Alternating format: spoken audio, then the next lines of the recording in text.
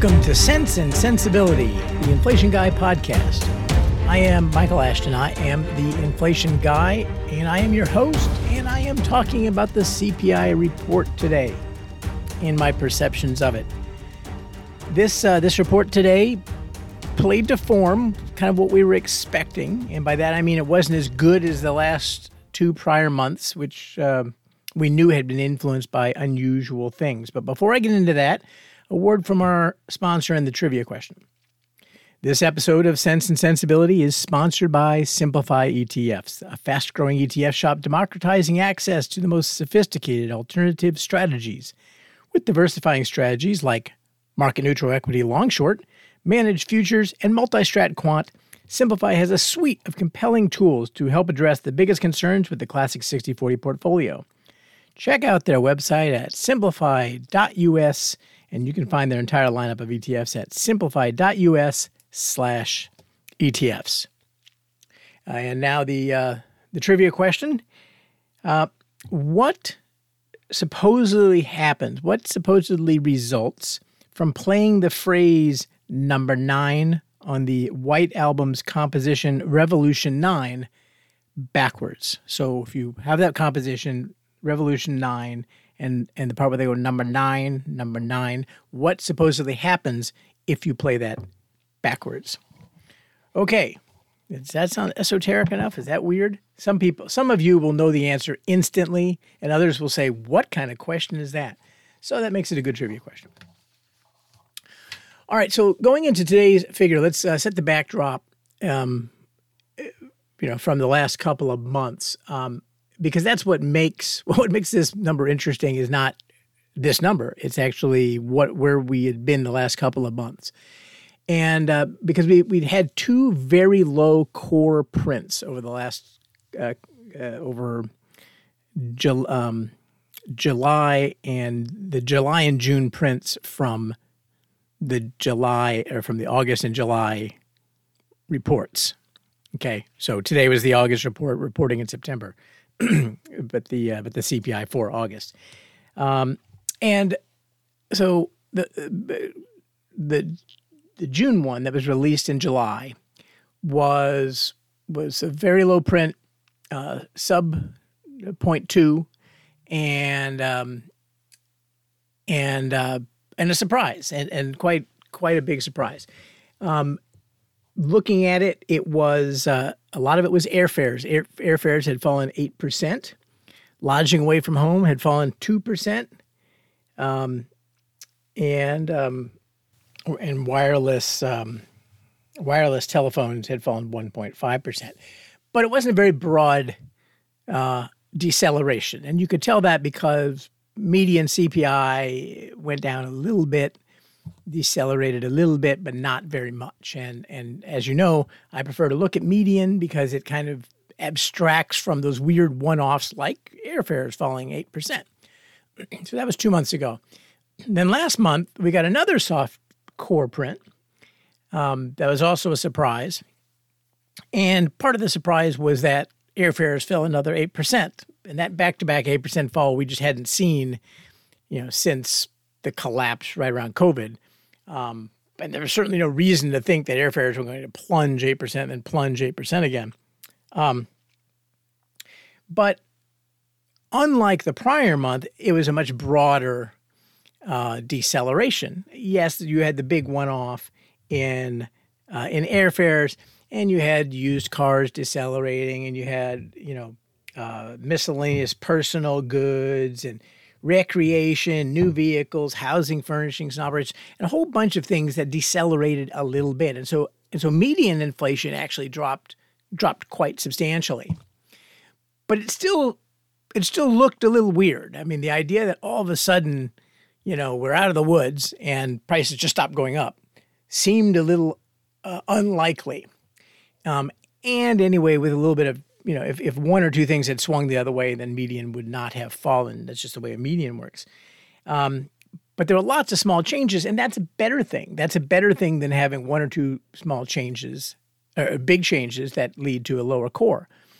So, all right, so that was the backdrop. We had these two low numbers. Both of them were kind of one-off things, except for airfares, which I guess is a two-off thing.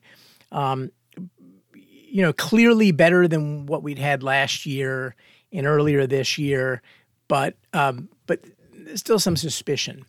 And so coming into this month, we had that backdrop, and we also knew that headline was going to be a little bit perky because energy prices last month started to rise. Gasoline prices started to rise reasonably substantially. And oh, by the way, with the Strategic Petroleum Reserve essentially empty, for all intents and purposes, there weren't going to be any more games. And so when OPEC decided to restrict supplies a little bit, we started to see gasoline prices go up. And so you knew that was going to play into headline inflation. But that's headline inflation, and so we try to look past that. So what's going to happen on the core? So heading into the number, the expectation was that you'd get something like 0.23 or 0.24 on core. So still rounding to 0.2, but a high 0.2. And part of that was when you were sort of penciling it together, you kind of go, well, all right, we got to have airfares are obviously got to bounce at some point, and but used cars are going to continue to drag, and but you sort of add these things up, and a big part of it was that you were going to get a bounce out of airfares, and in fact that's what happened. So core actually came in a little bit high on the high side of 0.278 to 3 decimal places. Now, so that means it rounded to 0.3. And that's nothing to get alarmed about. I mean, what we were seeing 0.6s, 0.7s, those were things to get alarmed about. 0.278 is nothing to get alarmed about. It's a little bit higher than we want to see. It's in the mid threes if you annualize it, and everybody wants to see inflation go back in to the low twos. I don't think it's going to. I think we're going to end up in the high threes, low fours, but this is the kind of number you'd like to see, obviously some progress, and you'd like to see more on the median. So, the CPI for used cars and trucks was less of a drag than I'd sort of expected going in. Airfares bounced a little bit less than 5%. That was a little less than I'd expected they'd bounce. So those two things kind of, washed each other out. And median inflation, and I think this is sort of the big point. So we'd gone from 0.35% or 0.37% on median, and then 3 months ago it was 0.35, and then it dropped suddenly last month to 0.18, and then it's back up to 0.33 this month. So median is gradually decelerating, but at 0.33% a month, you're talking about, closer to 4% on an annualized basis. And that's, I think, where inflation kind of is, about 4%, but it is gradually accelerating. And the fact that median jumped back up tells you that the broad deceleration that we had seen last month was also a little bit funny.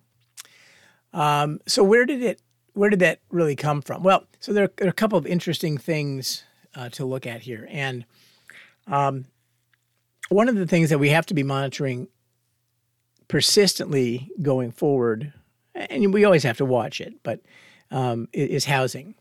And I've spoken before. I've had a podcast on the fact that rents are decelerating, and actually we had there was a podcast number 74 was inflation folk remedies, and among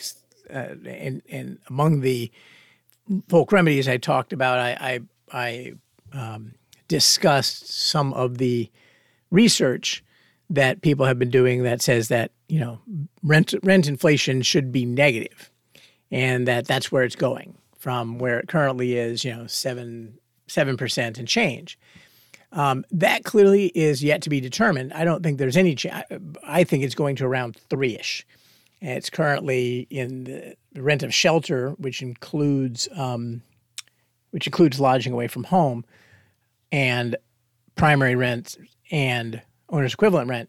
The rent of shelter is 7.33%. So it's going to go down, but it's going to go down something to like 3%. It's going to take time. So that's going to be a persistent deceleration.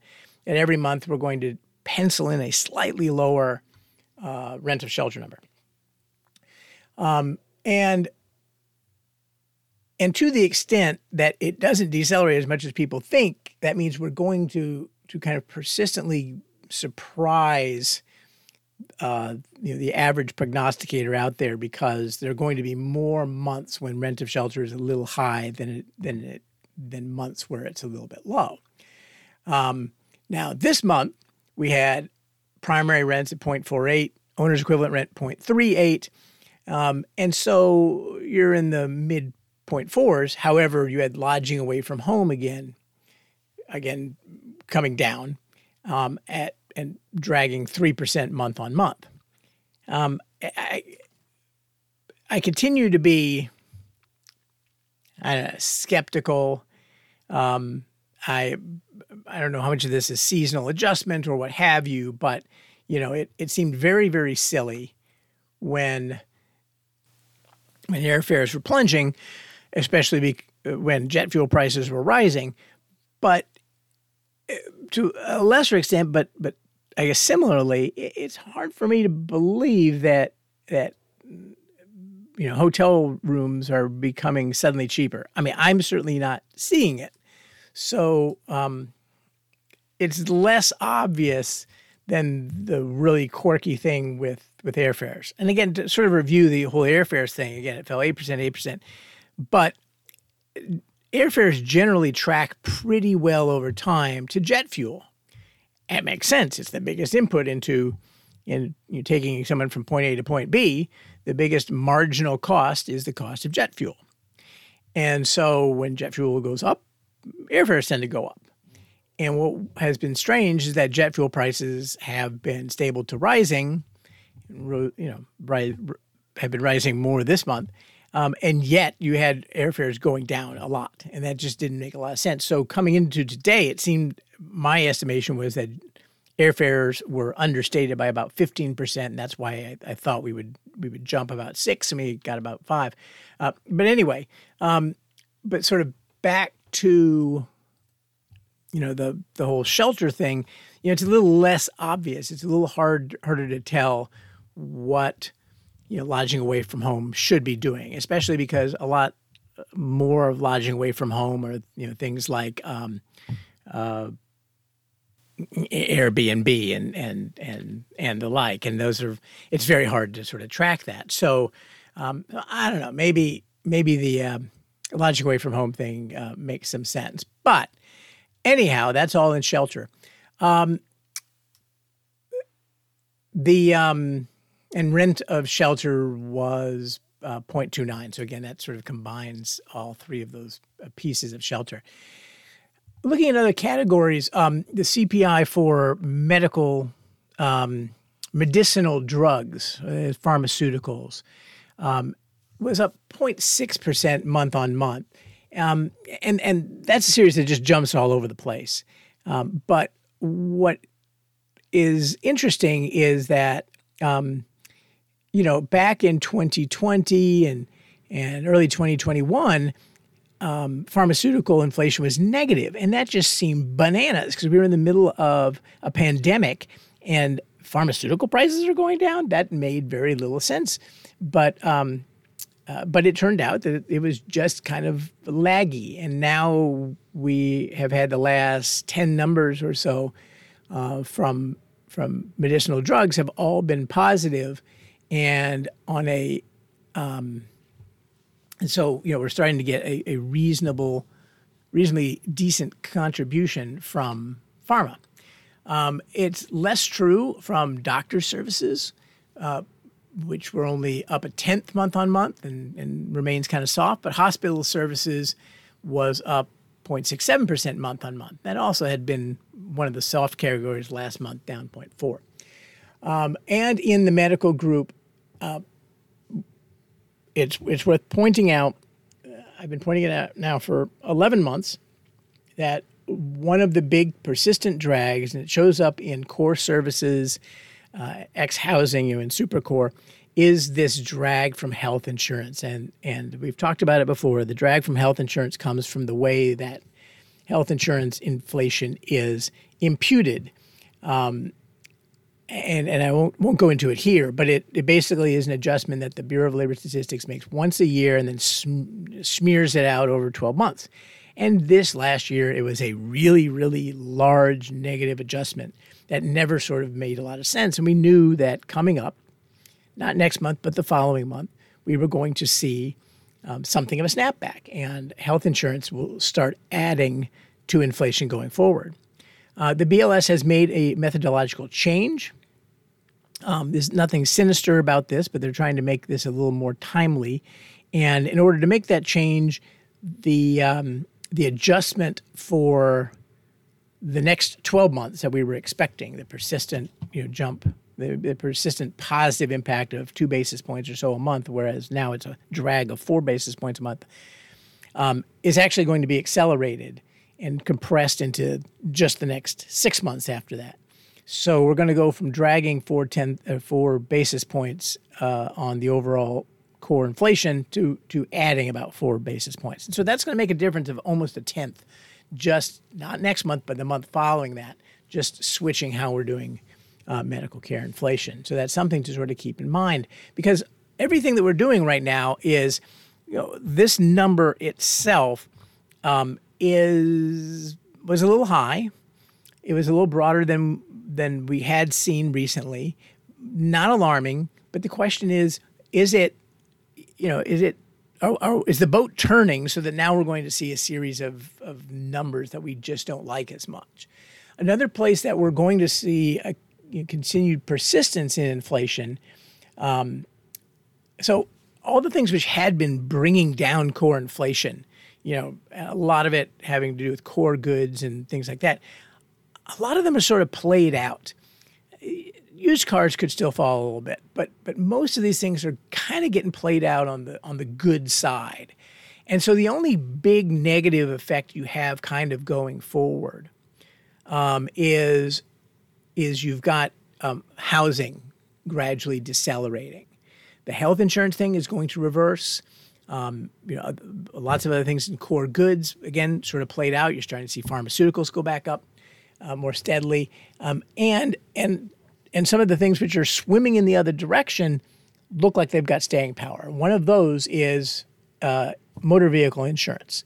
So motor vehicle insurance, which was kind of obviously wild in 2020, has been persistently accelerating, not just rising, but accelerating each month, and was up 2.4% in this last month. And that's partly because there have been some natural disasters, taking a lot of cars away, but and leading to a lot of big settlements. But a lot of it has to do with carjacking and car theft, and the sorry state of some of our inner cities. And so motor vehicle insurance over the last year is up 19%. It's not an enormous part of CPI, but right now it's a very persistent add. And so health insurance is going to become a very persistent add. So on the one hand, you've got this housing, which is going to be decelerating, but we are already seeing housing prices go back up. So eventually that deceleration is going to run its course. And we have these other things which are starting to become persistently on the positive side.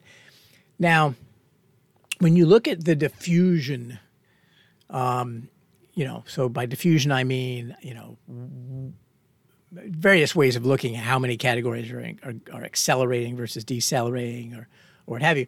The deceleration is still broadening, or the acceleration is narrowing, depending on how you want to look at it. And so that's still good news, but it's still too broad to say that the inflation episode is over. The volatility of inflation is too high to suggest that the inflation episode is over. And like I said, everything to me looks like it's kind of heading towards around 4-ish, and that the wind is going to start blowing in the other direction here. And and so the good news is going to stop being quite so good. Now, that doesn't mean that the Fed should be tightening further. I think the Fed is done. Who knows? You never know when they want to throw in another quarter or whatever. But for all intents and purposes, the Fed is done tightening. They continue to shrink the balance sheet. The problem is going to come later this year, or actually probably next year. And by the way, that's sort of the theme. I guess the theme is here that okay, we've had all this good news on inflation, and it looks like the Fed is done, and everything's worked out, and all those things have been great, and now they're all kind of facing a change in the winds, and things are starting to blow the other way. I just talked about the inflation part itself, and on the Fed, the Fed gets okay. They were late. They responded poorly to COVID. They put way too much money in, and they didn't recognize early enough how bad it was going to be in inflation. And it was easy to see. The Fed was very late to it, and they deserve the chorus of boos that they got. They deserve credit for when they did figure out that they were behind, for jettisoning the dovishness of the last 25 years and saying, hey, guys, we really need to not only hike rates, but we need to shrink the balance sheet. And although it's been sort of a slow drip, they have been doing that. They've been very consistent about doing that. And I've been as surprised as anybody else in the world.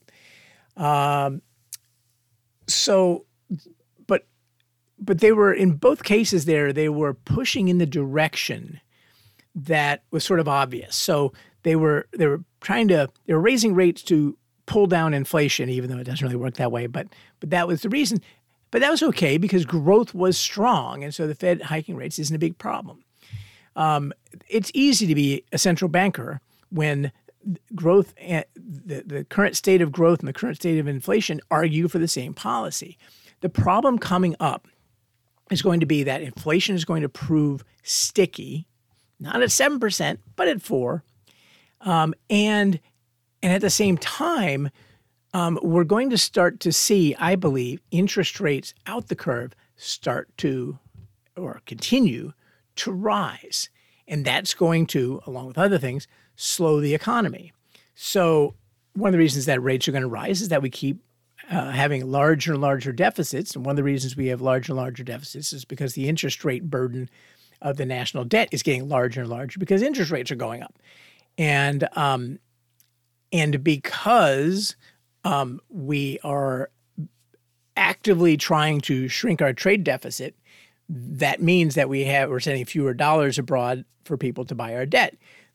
Net result is that the people buying our debt have to be more and more domestic, which means you need higher interest rates to persuade them to buy more treasuries. Anyway, that was a quick aside. That's why longer-term rates are going to continue to go up.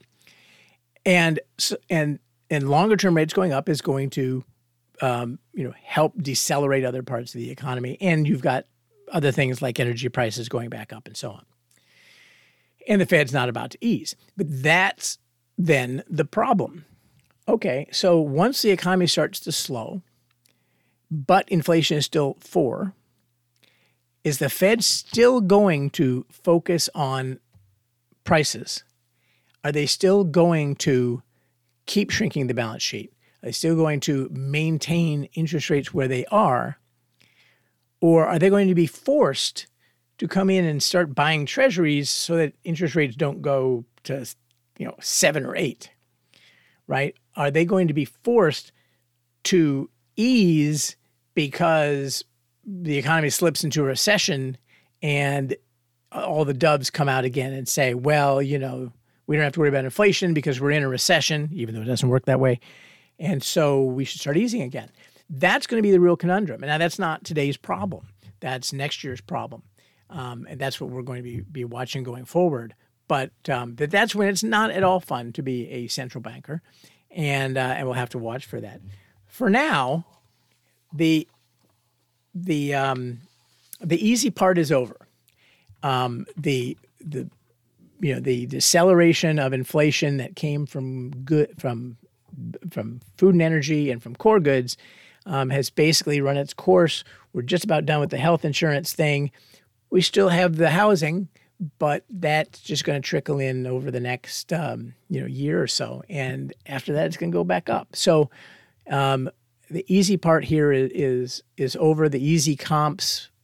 We have one more month that's where we should see core fall just because we're dropping off a high number from last year. But then the easy comps are done, and so core is going to have more trouble going down. The fourth quarter of this year is going to be more challenging from an inflation perspective. Not like 2022, but it's going to be more challenging than most of 2023 has been. So that's all for today, except for the answer to the trivia question. The question was, what supposedly results from playing the phrase number 9 in the White Album's composition Revolution 9 backwards? The phrase number 9, that's repeated a bunch of times, according to proponents of the belief that Paul McCartney of the Beatles had been killed in a car wreck, but that the fact had been covered up in a conspiracy. Supposedly, if you play number 9 backwards, you get a clue because it becomes "Turn Me On, Dead Man." And that's one of the many clues to the truth that McCartney was, in fact, no longer with the Beatles. If you want to Google that, there's an amazing amount of conspiracy theory stuff out there about Paul McCartney being dead, and I think the Beatles sort of leaned into it and intentionally placed some Easter eggs that got people even more excited. But anyhow, a little Beatles trivia for you, and that, my friends, is all for today's podcast. Please subscribe, please refer others, and you can contact me at inflationguy@enduringinvestments.com. I've been getting some good ideas for future broadcasts. I do want to talk about what I've learned from used cars. That will happen soon. Subscribe for free to the blog at inflationguy.blog. And of course, you can go to visit Enduring Investments if you have an inflation challenge. Tomorrow, we're going to roll out a new website. And most importantly, even more important than the website, defend your money. And if inflation is coming for you, remember, you know a guy.